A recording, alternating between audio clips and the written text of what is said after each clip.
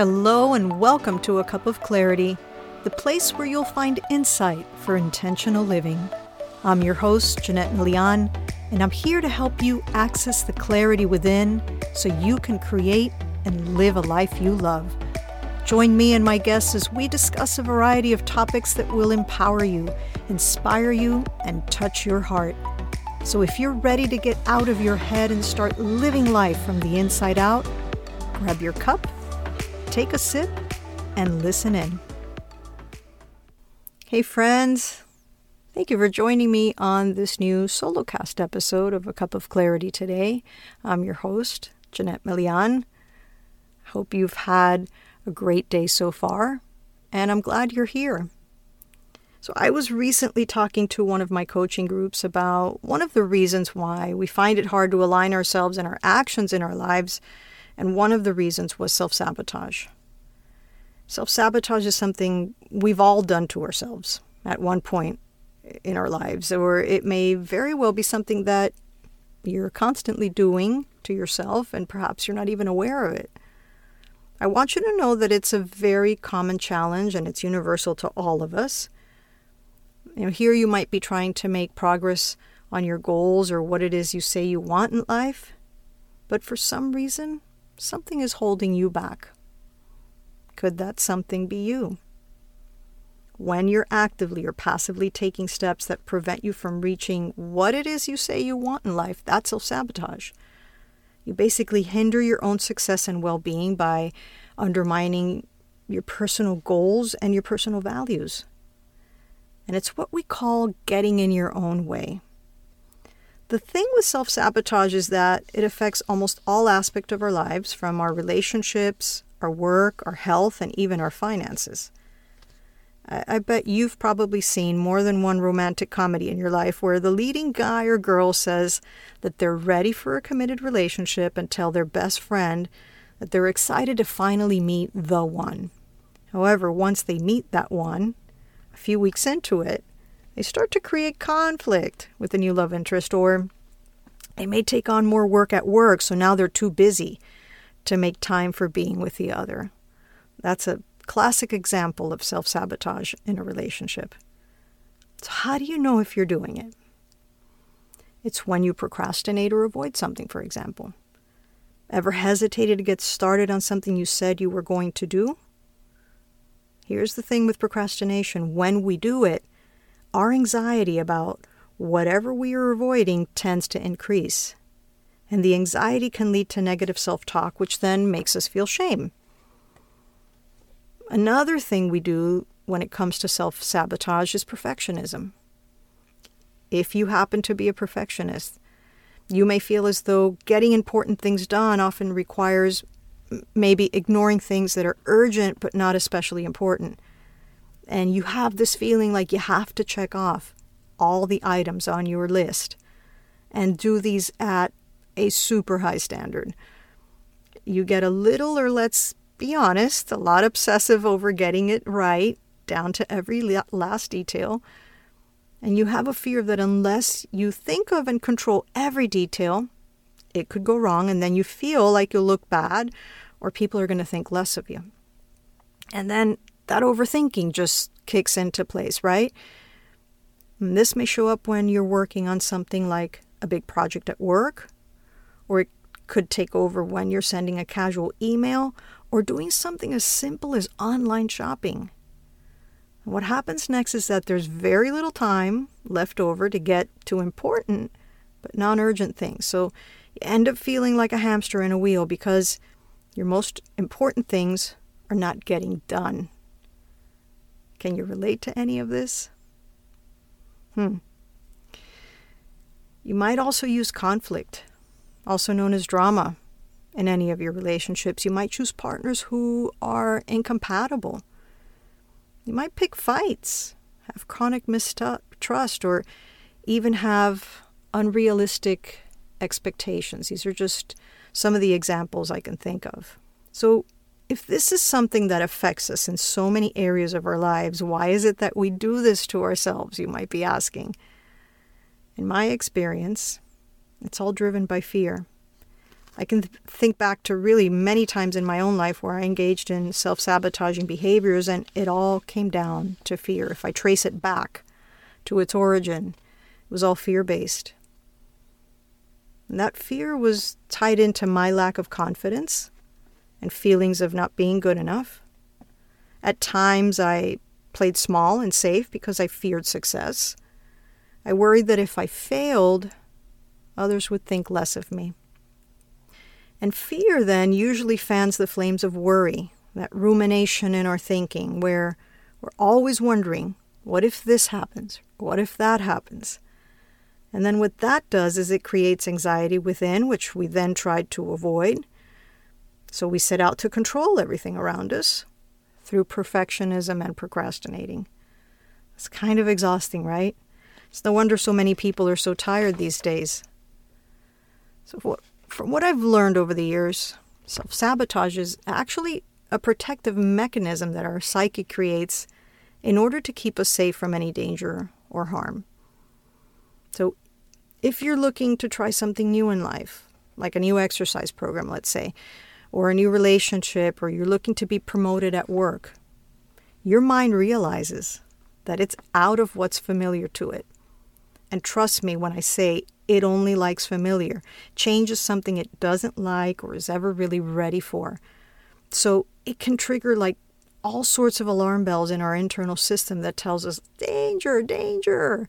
This is uncomfortable. This is out of what we know. Then our brain sends a signal out to get us back into the familiar behaviors we do feel comfortable with. And because none of us like the feelings of regret, embarrassment, or shame, what self-sabotage does is it sometimes offers us a pass of being able to say, well, I guess it wasn't my destiny, rather than being left with the uncomfortable feeling that not reaching our goals was partly our own fault. That in essence, we did this to ourselves with the choices we made and the actions we took. So now that you have the awareness of what it is and why you do it, let me share how to stop this cycle of self-sabotage. How about we start with a clarity question for you? Ask yourself, which of the different types of self-sabotage that I just mentioned am I engaging in? How is it affecting me in life? And most importantly, where does it come from? So I've shared what it is, what it looks like, and why we do it. And you're probably saying, come on, Jeanette, get to the good part already. All right. So let's talk about how to stop self-sabotage. I think that anytime we make a change in our lives, it starts with acknowledging that something is not serving us and that we wish to shift somehow. We may even start to notice the patterns in our lives. And once we acknowledge that, we become aware of what is holding us back, and then do the inner work to get clear on where it comes from. So begin by identifying your self-sabotage triggers and the need it's trying to fill. Become aware of what it is you're doing. When are you doing it? And what part of your life is this affecting you the most? Ask yourself, where's the origin of the behavior? What is the behavior trying to do, or what basic need is it trying to fill in your life? The need could be for approval, wanting to be liked, loved, respected, or accepted.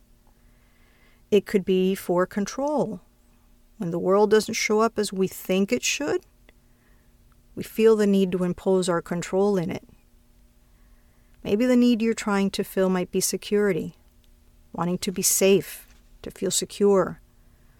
Or it might be the need for oneness, wanting intimacy, belonging, or being seen by others. So let's go back to the example for a minute of wanting to be in a committed relationship. Or you could even think of it in terms of a friendship as well. Perhaps you're someone that doubts yourself.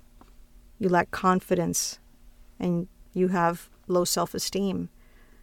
So the way you might be self-sabotaging might be to get involved with others that you don't exactly respect because it helps you feel better about yourself. You're using the relationship to fill your need for self-confidence and self-esteem through a relationship that eventually won't work out, but it helps you feel superior and confident in the meantime. If you're not aware of your pattern of behavior, then you don't understand why the relationships or friendships don't last. Chances are that an emotion led to your behavior and that emotion was caused by irrational thoughts, because there's a connection between those two. Be aware of your patterns of thinking and how they affect everything, including your suffering. So when those thoughts come up, pause, take a deep breath, and pay attention to what they're saying. Ask yourself, is this true? And consider the evidence for those thoughts. Remember that if you've lived with the same negative thought pattern for many years, it almost becomes like background noise, in that you're not consciously aware of it and how it's influencing your daily choices. As you become more and more aware of the thoughts, the emotions, and the behaviors that are triggering you to self-sabotage, you can begin to choose differently. Know that every day is an opportunity to deepen your awareness and open your heart and mind to what is before you. The more you do this and soften to what you're experiencing, the better you get at not being attached to the outcome. I know that's hard. Trust me, it's something I work at every day. But one of the ways to do that is to get in touch with your values and your intentions. When you deeply connect to the things that truly matter to you most in life, not what matters to other people in your life, and you align to those healthy behaviors, it becomes easier to let go of the old self-sabotaging ones. Value-based behaviors remind you of your why and ensure a stronger motivation. It means that your chances of defeating self-sabotaging behaviors will most likely be successful in time. So if you want to learn more about intentions and how to connect to your values, check out my episode 19 where I talk more in depth about this. Knowledge is power. As I've said before, awareness is the greatest tool we have at our disposition for changing our lives. Take time to pause through the 3 S's: silence, solitude, and space, to step into greater awareness. And it's here where you're going to find what needs to heal within. It's a journey, and one that I believe is not to be rushed. Be patient, be gentle with yourself, be kind, be self-compassionate. Once you can break through what is holding you back, you can start living life feeling more present, connected, and at ease. I hope this episode sparked the insight within. If anything resonated with you today, take a moment to share this episode with someone you think can benefit from listening to it. To learn more about me and my programs, visit my website at JeanetteMillan.com, and I would love to connect with you over on social media. It's at Jeanette Millan Coaching on Instagram and Facebook. And if you'd like to get started on getting clear about your self-sabotaging behaviors and how to change them, go ahead and sign up for a free 45-minute guided personal strategy session with me. I'd love to meet with you. And you can find the link for that in this episode's description. So until next time, I send you love and light. May your cup be full and overflowing.